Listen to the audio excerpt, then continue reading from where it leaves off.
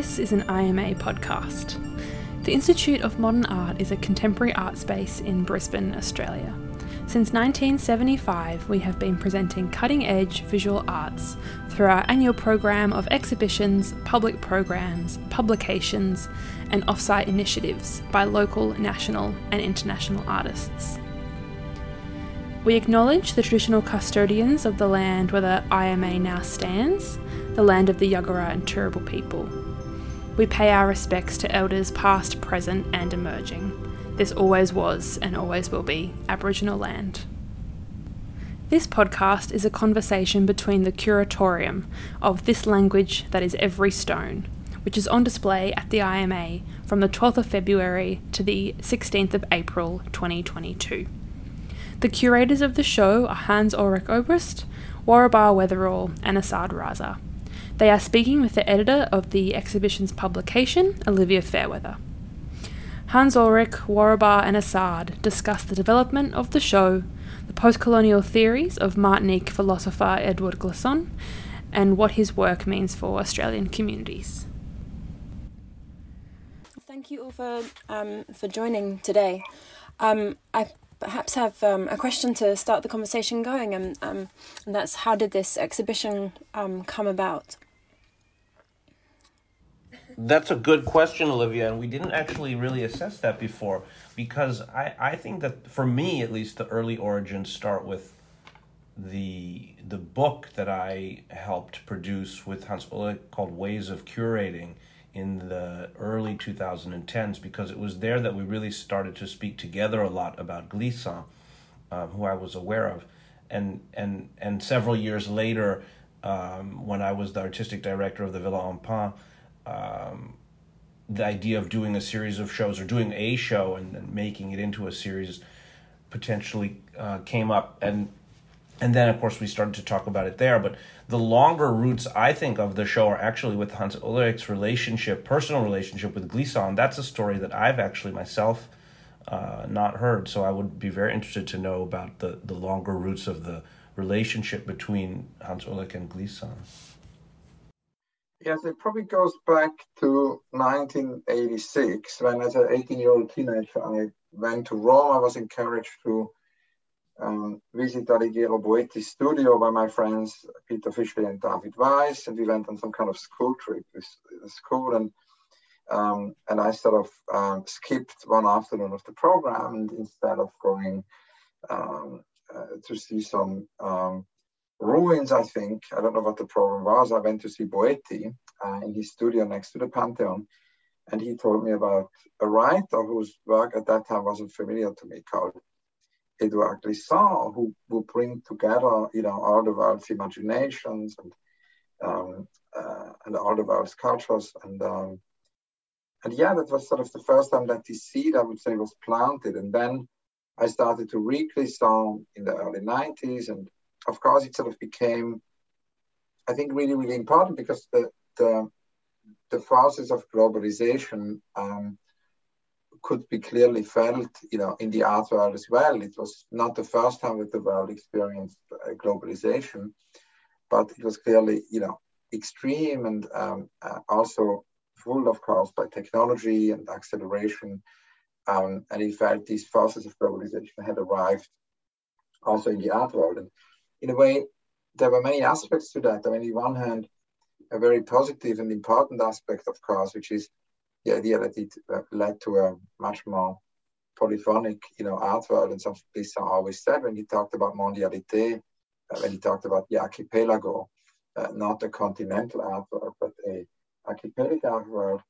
But it also, of course, as Glissant wrote a lot, it led to the danger of homogenizing forces of globalization, leading to extinction, leading to not only environmental disaster, but also the disappearance of many cultural phenomena, languages, the extinction of languages, which, as Glissant said, needs to be resisted. But more so also, I would say, in addition to that, there was another aspect, which is basically a counter-reaction. Glissant always predicted a counter-reaction will come, where basically new forms of localism would appear in relation or in reaction to these, extreme globalizing forces. New forms of localism which would actually lack tolerance and which would, deny a global dialogue. And Glissant said, this also needs to be resisted. And I think that's one of the things, of course, which Boetti was interested in, because he had a kind of a mondialité practice, the way he worked with communities in Afghanistan and later on in Pakistan, and kind of connected to the local. And I would say it took a lot of time then until I finally met Glissant, because it's only after having read him for almost a decade, it's only after him having influenced, almost all the shows I've done in the 90s. I mean, he was a big influence on Cities on the Move, which we did with Hu Han Ru, which is an exhibition related to Asian cities, where we looked at an exhibition which would actually each time listen to the local context, but further a global dialogue, sort of a mondialité principle. So Glissant applied, one can say, or even more so with Do It, the exhibition with instructions and recipes and how-to manuals, which would always listen to the local context. The idea of Glissant that we not only, try to bring together all the world's imaginations, but also kind of find ways that exhibitions can meet and hear one another and have to do with listening, came also from that. And I would say very importantly also the idea of Glissant that at the end of the day, exhibitions are traditionally presented in museums and in galleries, and that means that there are doors.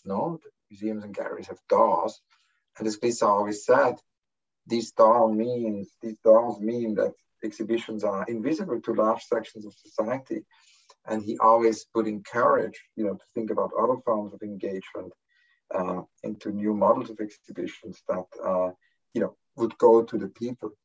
So it was an incredible, influence on a show like Do It or Take Me, I'm Yours, where the exhibition would go to the people, right? Where we wouldn't wait in the museum for people to come. Or even a project like Point d'Ironie, where we would do this magazine with Agnes B and print it 100,000 copies and disseminate it each time to a different mailing list, right? So each time the artist could actually, with us, decide where these 100,000 copies go. So it wouldn't be like a homogenized, list. It would be an archipelagic, model of distribution. And so it was incredible that all of a sudden, then in the late 90s, when I worked on this with Boltanski, with Christian Boltanski, and actually the late artist, and also Agnes B, we worked on this magazine, the Point d'Ironie, this dissemination idea. An idea from Boltanski actually inspired us by Glissant. And we worked on that. And at some point, I told Agnes about the influence and immense inspiration. And it's actually, we must maybe say that it's not influence, it's the wrong word, because influence would mean a form of genealogy. But I actually don't think that it's that. I think it's much more, as Alexis Pauling-Gams in a seminal book, Dab, about Sylvia Wynter says, it's thinking with Sylvia Wynter. So for me, it's thinking with Edouard Glissant, or you could even say it's curating, with Edouard Glissant. Glissant is a kind of a toolbox. And so when I told Agnes about that, she said, but that's incredible because she has known Glissant since the 60s, the late 60s, early 70s, when she met him in the Café de Flore with the publisher. And I forgot the name of the publisher, it will come back to me. With Bourgois, with Christian Bourgois. And so basically, she just called him and she says, I'm here with Hans, and, he's deeply, connected to your work, you have to meet. And that's how this first meeting then happened. And I would say out of that grew the idea to kind of collaborate with Glissant on many shows. We did Utopia Station with Maureen Nesbitt and with Richard Tiravanet. We did sort of lecture tours with Glissant. We traveled together to Sardinia, to Munich, to Avignon, and did these talks together. And whenever we traveled, I would also record conversations with him. So it became a very close working relationship. And on the occasion of his 80th anniversary, Edouard Glissant, it was in a jazz club in Paris, hosted by Agnes B. Edouard Glissant made a very strong point that he really wanted me to be friends with Mantia Diawara and Mantia Diawara to be friends with me. He took us through the space and really tried to find us both and bring us together, and said that he really wanted us to kind of continue the idea of his unrealized museum. And maybe also think of exhibitions and formats and possibilities. So all of these were like lots of, there's a lot of reservoir of ideas. And then it all really came together when Assad and I, as Assad said, started to work on this book together for Penguin, and went on endless walks and coffee breaks and spent throughout a year hundreds of hours together. And out of these conversations grew the idea we developed together that actually there should be an international show, there should be an exhibition where we could not only show Glissant and encourage more translations of Glissant, but also connect Glissant to artists of our time, to younger generations of artists who all are somehow connected to the work, and make an exhibition which, in a very Glissantian term, wouldn't be a tour, which leads us then to Brisbane. And we're very excited that this exhibition can happen in Brisbane. And it's actually not at all a tour of the show in Brussels. It's a totally, totally new exhibition born out of the dialogue with Waraba, born out of the dialogue with the institution in Brisbane, born out of the dialogue with many artists in Australia. Thank you for that. Perhaps I should ask, why was Brisbane chosen, or why did Brisbane choose you? Why Glissant in Australia now, I think, is perhaps the question. That's a good question. I think that, as always, it goes back to what we could call the arboreal network of Glissantians, which is a network that spreads all over the world. And one of the roots of the network, or one important branch of that network, to keep using this metaphor, is Daniel Boyd, who is the Australian artist based in Sydney, originally from Cairns, who we know well, and we became friends with him because Hans Ulrich saw his portrait of Glissant at the apartment of Oqui and Wezor in Munich when Oqui was director of the Haus der Kunst. And the reason that portrait had come into existence is that Oqui, I believe, had told Daniel about Glissant and his writings when they worked together on the Venice Biennale, on Oqui's Venice Biennale. And so Dan became very interested in Glissant, made this portrait, and after Hans Ulrich saw it, we got in touch with Dan to work on the Brussels show, and that opened up a whole world because he actually traveled to Brussels for the opening, and we got to meet him. He got to meet us and Mantia and Rux Media Collective and Autolith Group. And so there was a whole meeting of people from very different parts of the world, from India, from the UK, from Cairns, as we mentioned. And then Daniel, wanted to bring the show, and I think that started the dialogue with the IMA in Brisbane. And Dan also, I think, really alerted us to the possibility that there's an entire discourse happening in Australia that relates to Indigenous and Torres Strait Islanders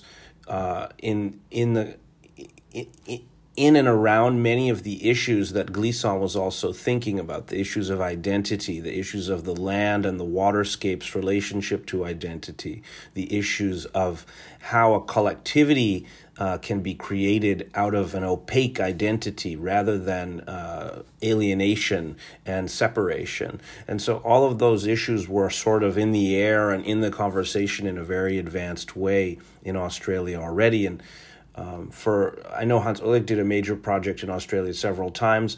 I also had a project in Australia in 2019, which allowed me to spend a lot of time there. And through that effort, we came to know Liz and Warba. And I think maybe Warba, it's interesting to hear your perspective on this as the person, of course, of the team who is there.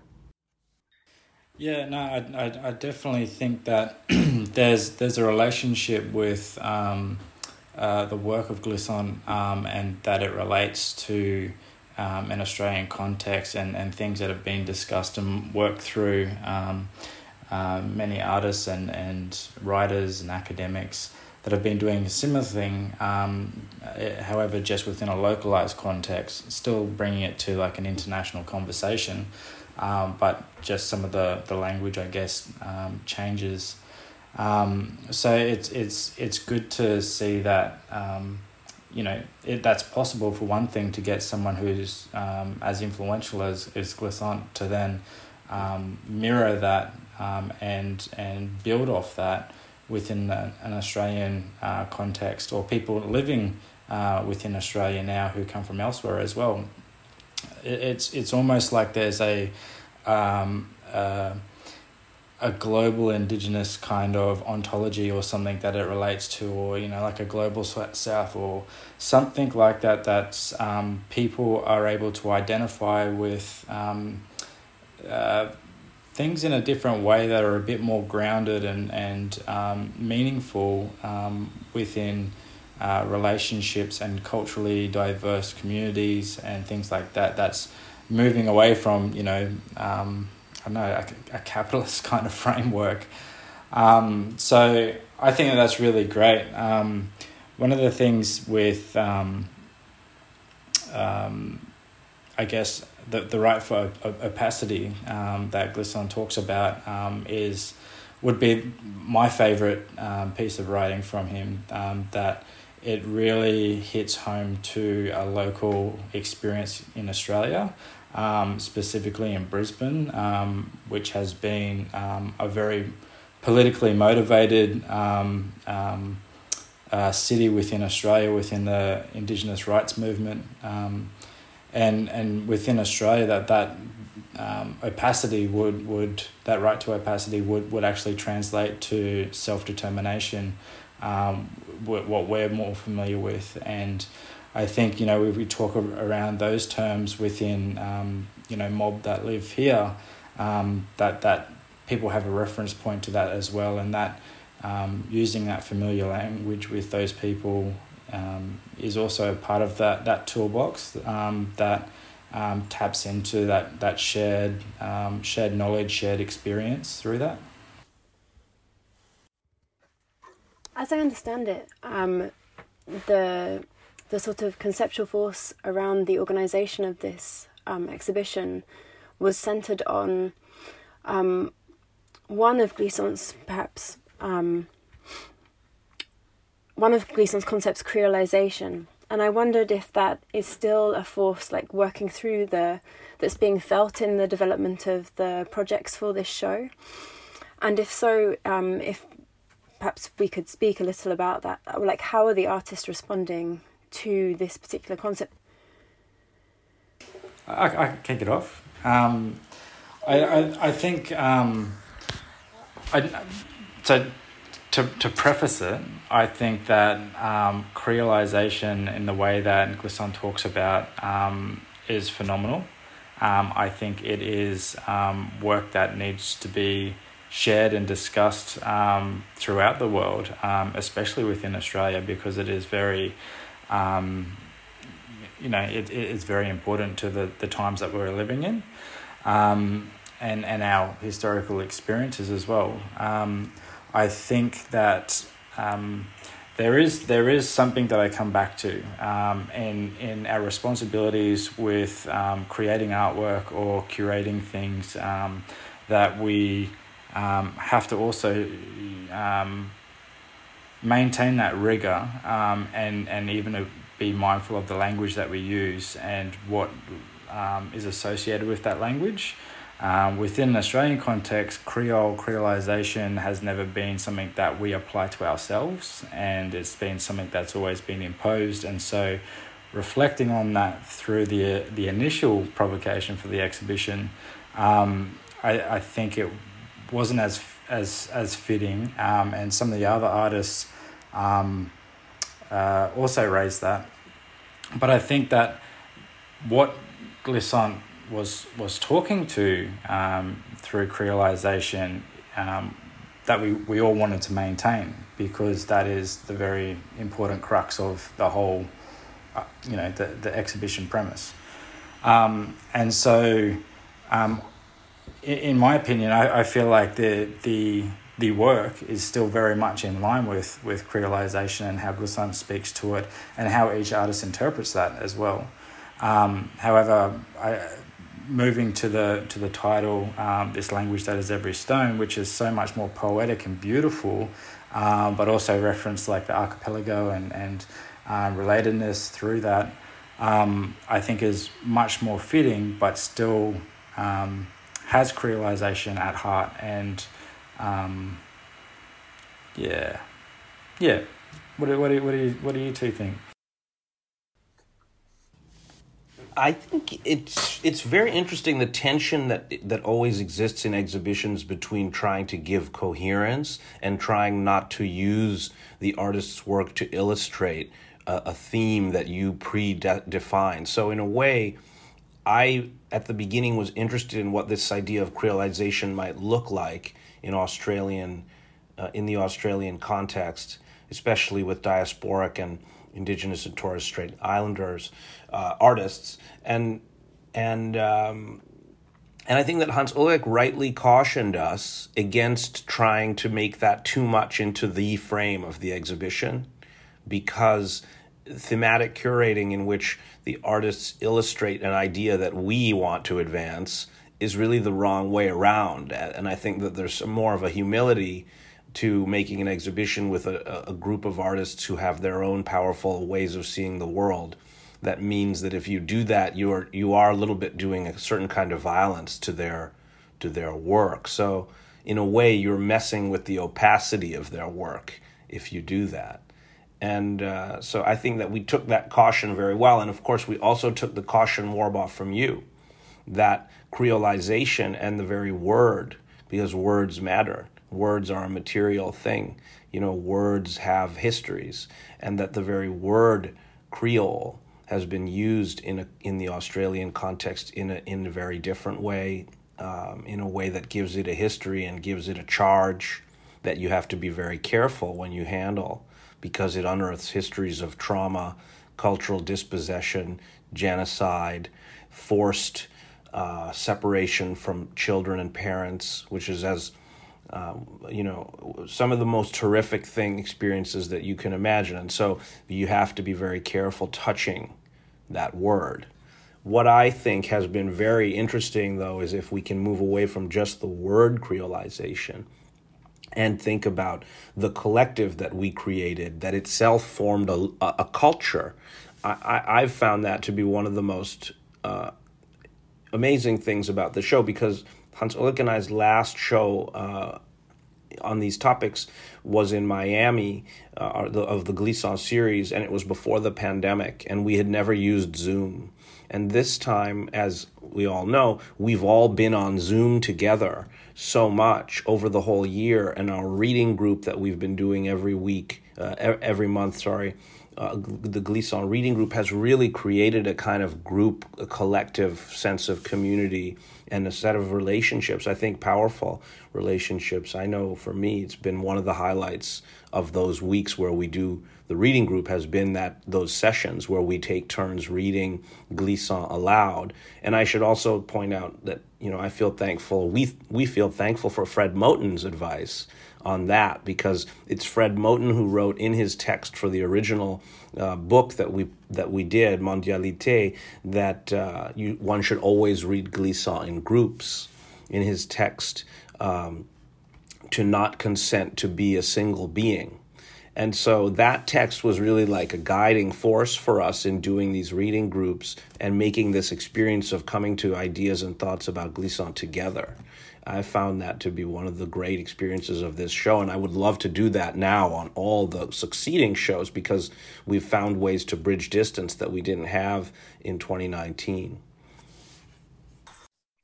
Yeah, I think all of that is super important, and the idea, of course, of listening was, I think, for Assad and me, key. We didn't want to, have a version of this exhibition, but we wanted to really have a dialogue and to listen. And as Assad said, the dialogue with the artists, with Warbaugh, with the institution was key. And of course, it wasn't at all the idea that we would sort of pick out one theme, of Glissant and then somehow impose that. But I think what was important is to have these collective readings and see what would grow out of that. And I think what is really important about that is the idea that when Glissant wanted to do his art institution, because obviously he always had this idea or this conviction that as a public intellectual he would be involved in production of reality, which means he would actually start a school, right? He started his extraordinary school in Martinique, which became formative for an entire generation and actually emphasized, of course, the importance of Creole also on Martinique in a dense school system, which was dominated by French, but of course also as a member of the resistance who spoke out in favor of Martinique's independence from France from 1967 onwards. Glissant, was involved in going beyond the space of books and theory and actually, as he always said, into production of reality. And the ultimate sort of unrealized project was, of course, the museum. He prepared for Martinique, which is a source of many ideas. It almost got realized. And when Hassan and I worked with Antonio Segui, who was involved in the Brussels show, one of Glissant's close artist friends, the Argentinian political artist and painter, Segui told us, Glissant brought the government of Martinique to his studio and they were kind of ready to do the museum. Then bureaucratic obstacle stops it. And Glissant wanted to create a museum or an institution which would not only point at urgency, but find kind of agency, to respond to these urgencies. He wanted it to be a quivering place which would transcend established systems of thoughts. And as he told me, he wanted to look for this utopian point, as he always said. He wanted to sort of find or search and find this utopian point where all the world's cultures and all the world's imaginations could actually meet and hear one another. So listening, as Asa pointed out, was always very important. So obviously for us with this exhibition, listening was key, but also the idea that in a way for Glissant, he wanted to put together, of course, a historical and comparative encyclopedia of the arts of the Americas in this museum, but in an archipelagic kind of way. The museum as an archipelago, the art institution as an archipelago, not as a continent. So it would not house a synthesis, which would serve to standardize, in Glissant's own word, but it would actually be a network of interrelationships between various traditions and perspectives. And that definition, that an art center or an exhibition space, or as a matter of fact, an exhibition can be and produce a network of interrelationships between various perspectives, is very connected, I think, to what came out of these reading groups of many different perspectives. And then the next point Glissant always told me is that his All-World Institute, as he called it, his institution for Martinique, where all the worlds would meet, where worlds would multiply, would not be a recapitulation of something which existed in an obvious way, but it would be a quest for something we don't know yet. And I think that's very much what the process of this exhibition also became. We didn't have a priori, that's the show. We didn't have a checklist. The three of us didn't start out with a checklist at all, where we said it's an a priori defined exhibition, but we actually started this quest for something which initially we didn't know yet. And the exhibition evolved in an almost organic kind of way. And hopefully the exhibition will be an archipelago, which actually does justice to the world's diversity and is an antithesis to all these exhibitions which follow continental thought, exhibitions which make a claim to absoluteness. Our exhibition doesn't do that. Exhibitions which try to force a worldview on others, something hopefully our exhibition will not do. And of course, when talking about the archipelago, Glissant always told us that archipelagic thought, that he taught that actually to Molly and Rickrit when we worked with him on Utopia Station, that archipelagic thought makes it possible to say that neither each person's identity now the collective identity are fixed and established once and for all, but it actually that we can change through the exchange with the other, and that this can happen without losing or diluting our sense of self. And Glissant said that that's what archipelic thought, in a way, teaches us. And yeah, we all believe that that's a super important thing for this moment in time, in everywhere in the world, really. Perhaps if I could just light on something that you touched on very slightly there, which is this, you touched on it lightly here, but it's a persistent and driving theme in Glissant's work, which is an absolute insistence on diversity. And I think what is striking about that is that it, in fact, seems to belong to perhaps a different theoretical moment to the current one that we are experiencing. But it is very in fact, it has a force of optimism behind it. And I think in my conversations with Assad, and actually this came up in conversations that have happened elsewhere for this publication, particularly from Lucy Kimchi-Mercier, this optimism, particularly of Glissant's later work, is something that really still holds people. I wondered, perhaps Assad, I wondered if you could perhaps speak to this. I know that you had a particular engagement with post-colonial and decolonial studies, and Glissant was in fact a changing moment for you. I mean, not to get too much into my personal biography, but yeah, I came from studying with some of the important post-colonialists like Edward Said and others, and what eventually, as I got ready to leave academia, because I didn't enjoy actually working alone at the library and reading alone at the library and writing alone, I preferred doing collaborative projects that propose something into the future to critical accounts of the past. And Glissant was the figure who could bridge that, because he was a powerful post-colonial thinker and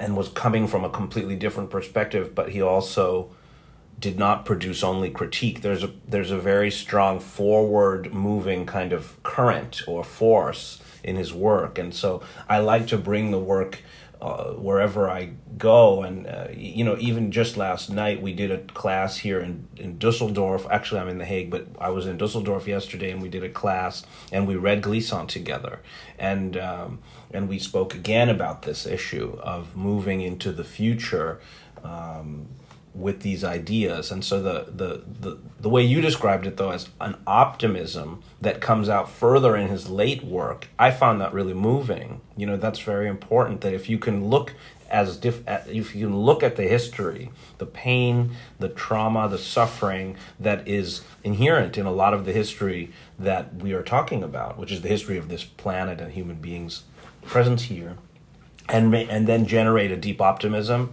there's something to that that's really just very moving and very important. I also wanted to know if Warbaugh, if you have thoughts that have come over the course of this whole process, because you joined the team, the curatorial team with us, which we're very grateful for, and you brought a completely different perspective, which was extremely important and really impacted the show in pretty deep ways from the very beginning. But I just wondered if maybe you could speak a little bit, since we're talking about newness, and the most new thing here is really bringing this whole set of ideas and show to the Australian context and to the context of Brisbane. Maybe Warbaugh, you could tell us a little bit about how that experience has gone for you, and also for the other artists who are working on the show, making new pieces in Brisbane. I guess from the get-go, I was really impressed and inspired to both work with you, but seeing the process that you follow, and just gauging the artist interest and motivation and excitement for the exhibition determined who was in the show and where they sort of placed themselves. And like of course, being artist led in curating an exhibition is the best way that you could do it. But I feel like a lot of the time we just get caught up in the motion, the more normal process, and we come up with a theme or a provocation for an exhibition, and then sort of expect people to just fit into that. And it's just really refreshing to see that people are still working in exciting ways and being really led by the artists and letting them determine by their own interest and what they're already working on, for that to inform the exhibition. I think that it's really exciting to see Australian artists, many of which are Indigenous, from here or elsewhere, in a group exhibition that's largely motivated by the work of Glissant, but then contrasting and complementing through international context through a whole range of artists who have shown previous works, is something that's really powerful as well to unite those narratives, but also to build off them and see where that where those things end up, what has been an international experience of something that's relevant within Australia and vice versa. And I feel like in the longevity of it, like there's some real potential for those artists potentially collaborating and conversating themselves around that stuff. I feel that going back to what you were saying about diversity and that was such a crucial point within a lot of Glissant's work that it has to have a lot of diversity. I think that there's one part when I was hearing that it makes me think of I don't feel like you can address that without thinking about the historical context on that local place of where you're at. And I think that there's so much things that are still waiting to be addressed, that, and especially within Australia, that yes, ideally, like it'd be good to be optimistic about that, but there's still a lot of work to actually do to correct a lot of this bullshit that has been imposed for so long. And so being realistic with that, I think you can still have that political rigor and be direct and realistic and still being optimistic by our own terms of reference and what our own aspirations are. But doing that in a way that is conducive of outcomes and healing rather than regurgitating trauma or creating some other kind of violence. And I think that comes back down to agency and power and directly pointing towards creolization of like to me they're the two motivating factors. Like the most important elements is who has agency and who is what are the power dynamics, because if people are engaging and reciprocating and collaborating on their own terms, then that's fantastic. And that's that type of stuff is great for anyone anyway. But then introducing that into a coercive sort of situation where those power dynamics aren't equal, and not just talking about historical circumstances, but talking about them today as well. That's what creates that creolization in detrimental ways versus what can be the optimistic, more empowering ways.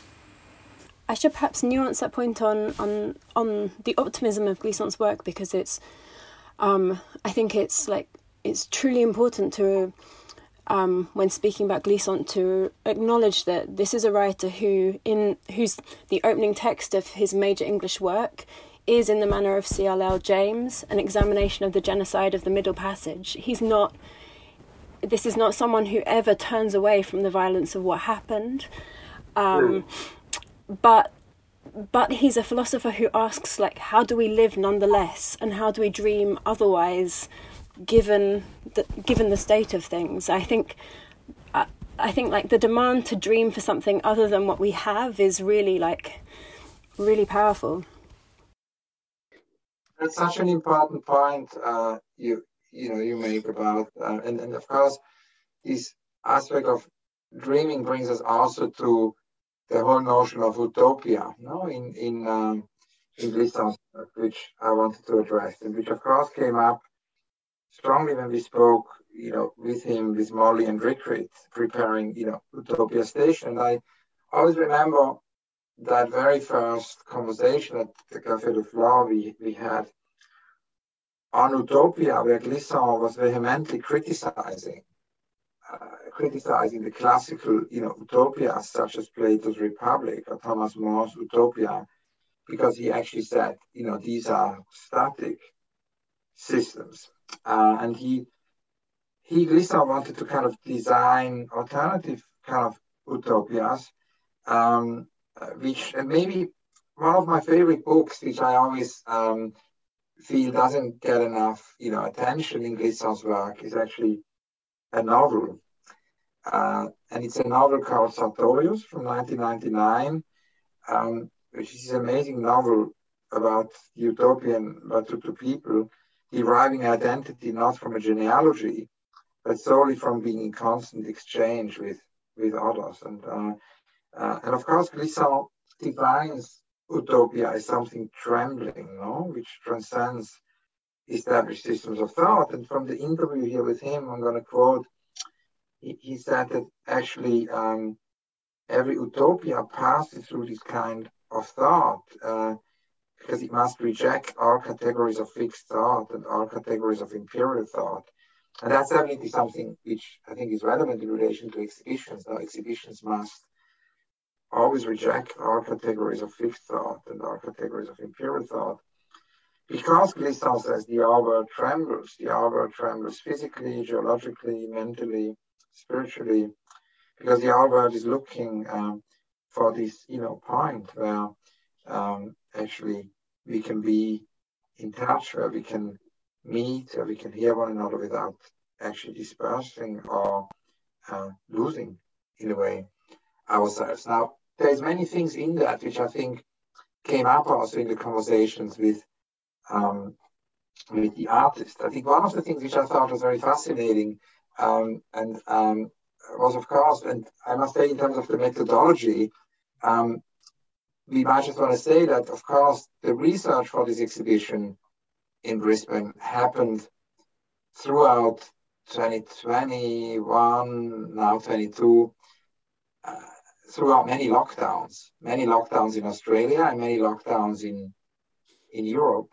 where Assad and I were out throughout this time, and in Australia, Rabah and Olivia, and of course, also the institution, in Brisbane, it was a dialogue which mostly happened by Zoom. It happened by Zoom, and we decided to nevertheless do these studio visits and these reading groups. As I mentioned, learning from Fred Moten, we together did Glissantian reading groups by Zoom, but we also, as we couldn't meet and visit each other, we also did a lot of Zoom studio visits with the artists. And that, of course, is also a different way of working, which is important, a way of working which is more related also to the environment. And of course, it's something which I think came up quite a lot in the conversation with the artists. It's this also, Mantia Diawara calls Glissant an activist of the environment. An activist actually, it's very beautifully calls, Mantia calls Glissant an activist of the environment and an activist of the natural surroundings. And throughout the process, actually, of us doing this research and being in touch with each other by Zoom very regularly and visiting the artists in Australia, all of us together making these joint studio visits. Throughout this time, Antia was and is in Senegal and actually works there with fishermen and pebble collectors, addressing the fatal floods in a community in Senegal, the climate change, producing a film which actually tries to find solutions for this, which tries to, as Mantia says, create a renewed sensibility towards the land, and of course tries to also think not only about activism of the environment, of the natural surroundings, but also thinks about the place, as Mantia points out, which is something so key to Clisson, where the vegetation, the landscape, the sea are characters which are as important as human beings. And it goes back to this idea of the utopia as a tremblement. Mantia says in Clisson there is this trembling with the world, there is this trembling of the world, and actually, to build a place where the landscape, the vegetation, or to be in a place where the landscape, the vegetation, the sea are characters which are as important as human beings, and their differences come into contact with one another. And Mantia then goes on and says that it's about building an aesthetic of solidarity with the environment. So to be in communion, no, and the Glissanthian thought, to go, to be in communion. And I think one of the things which that raises is it's actually many things. One of the things is certainly also different ways of working which go beyond the exhibition. It was very fascinating, I think, for us three curators to experience with the artists their desire to think about longer time horizons, to not think about event culture. And we're incredibly grateful to the institution for actually, with this project in Brisbane, having committed to a project which is much more long durational. We hope that this project will last for 50 years. This is not, something which is going to stop ever, because it's many of the projects of the artists are much more long durational, than an exhibition. And many of these projects are also rooted. They're not necessarily only rooted in Brisbane, they're actually rooted where the artists work, in a way. They're rooted, and I think that's a really interesting thing I wanted to bring up. But I would be very curious to hear you on that topic of being rooted, because I think it's a very important aspect of this exhibition. And going back to Clisson, he always told me that, and told Mantia, that being rooted in one's country or one's culture or one's context is important, but it's only important as long as it does not lead to the exclusion or annihilation of other people's roots, as long as it does not lead to the hierarchization or election of some roots over others. And kind of talking with Mantia, it then became clear to me that actually Clisson tells us that we need to celebrate roots, but roots that expand elsewhere. So it's about roots that touch each other.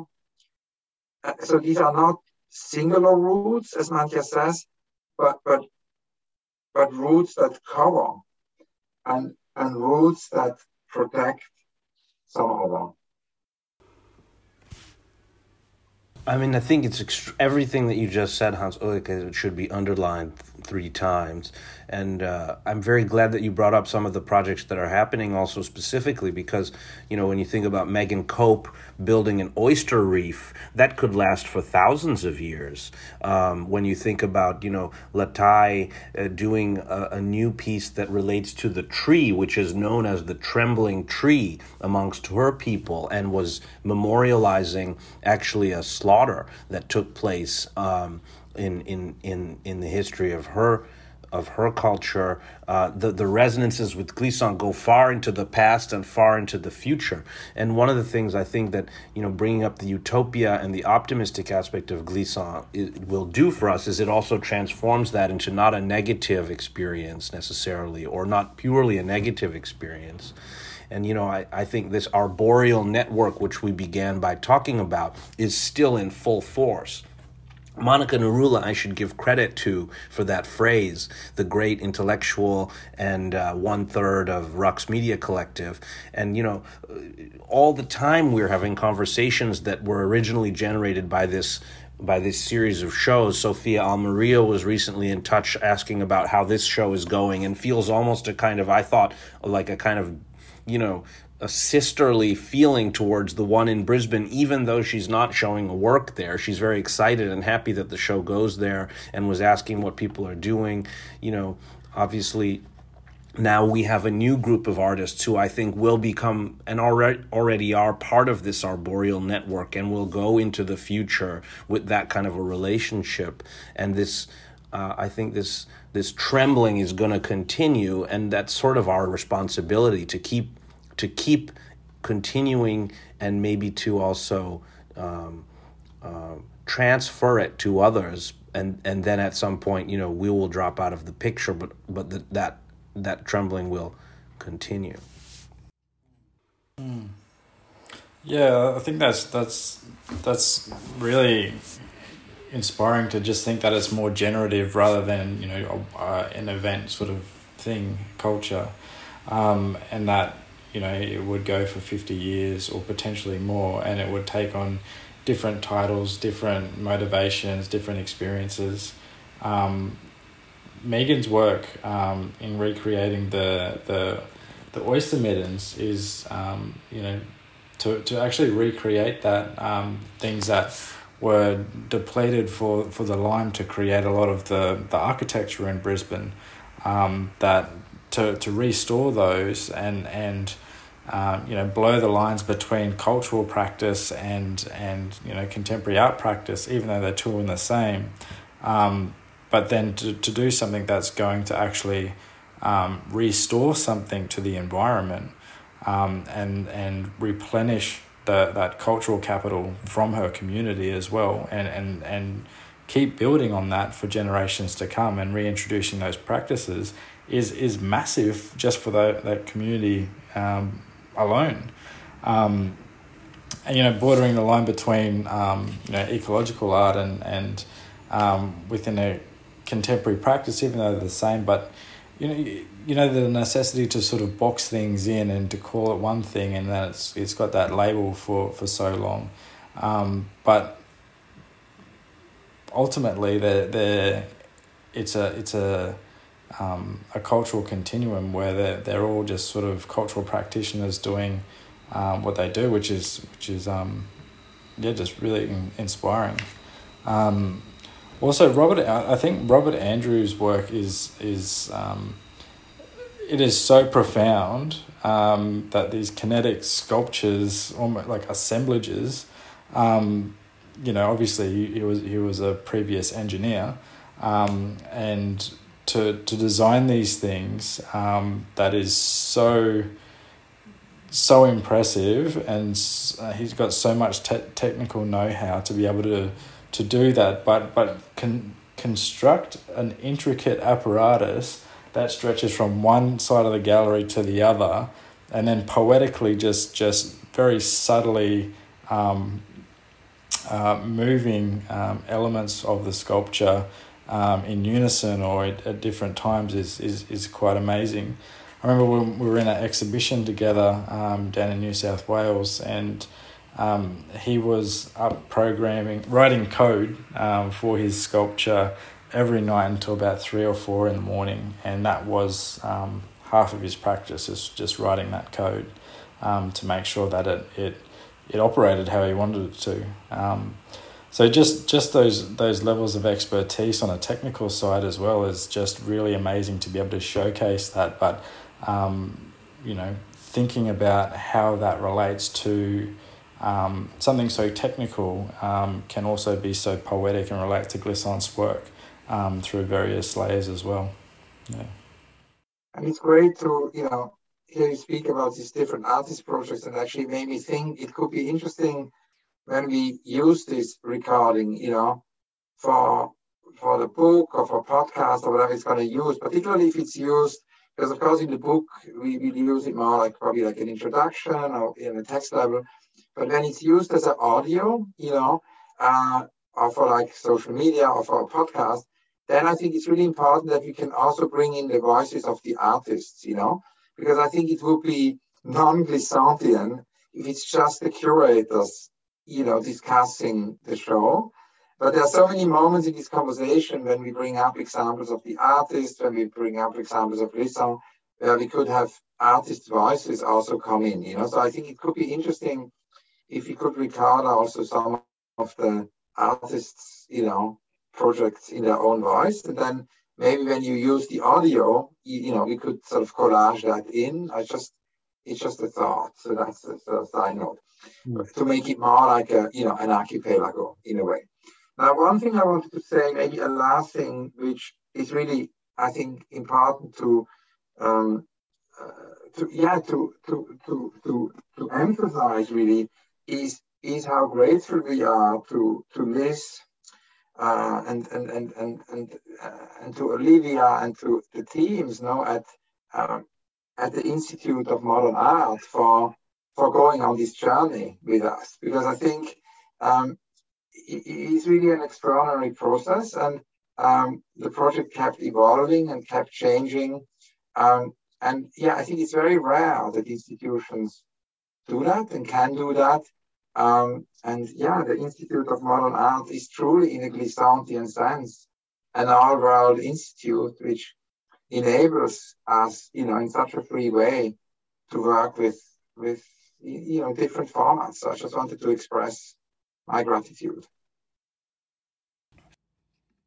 Yeah, let me just sign out also by saying that I have less gratitude towards institutions, which in my experience, we always have to try to get into line with the more radical ideas that we're trying to get them to think through. But in this case, the institution really has supported us, despite my dislike of them in general. And I think that, at the end, it's the artists and it's the thinkers that are really bringing us to places. And, just over the last couple of weeks, I've thought a lot about the way that Glisson uses the word subsistence. And I think that in general, what we need to do is move from an idea of a neutral, abstract existence, which is very 20th century, to an idea of subsistence, of dependent vulnerability on each other to subsist and survive along with the natural environment, along with the waterscape and the landscape. And so we're getting back all the time from doing these projects, and from existence we move to subsistence through our own efforts, and sometimes helped a little bit by institutions. I think it's just left for me to say thank you. Thank you all for taking the time to have this conversation. It's been fascinating. I feel very privileged to have sat in on it. So thank you.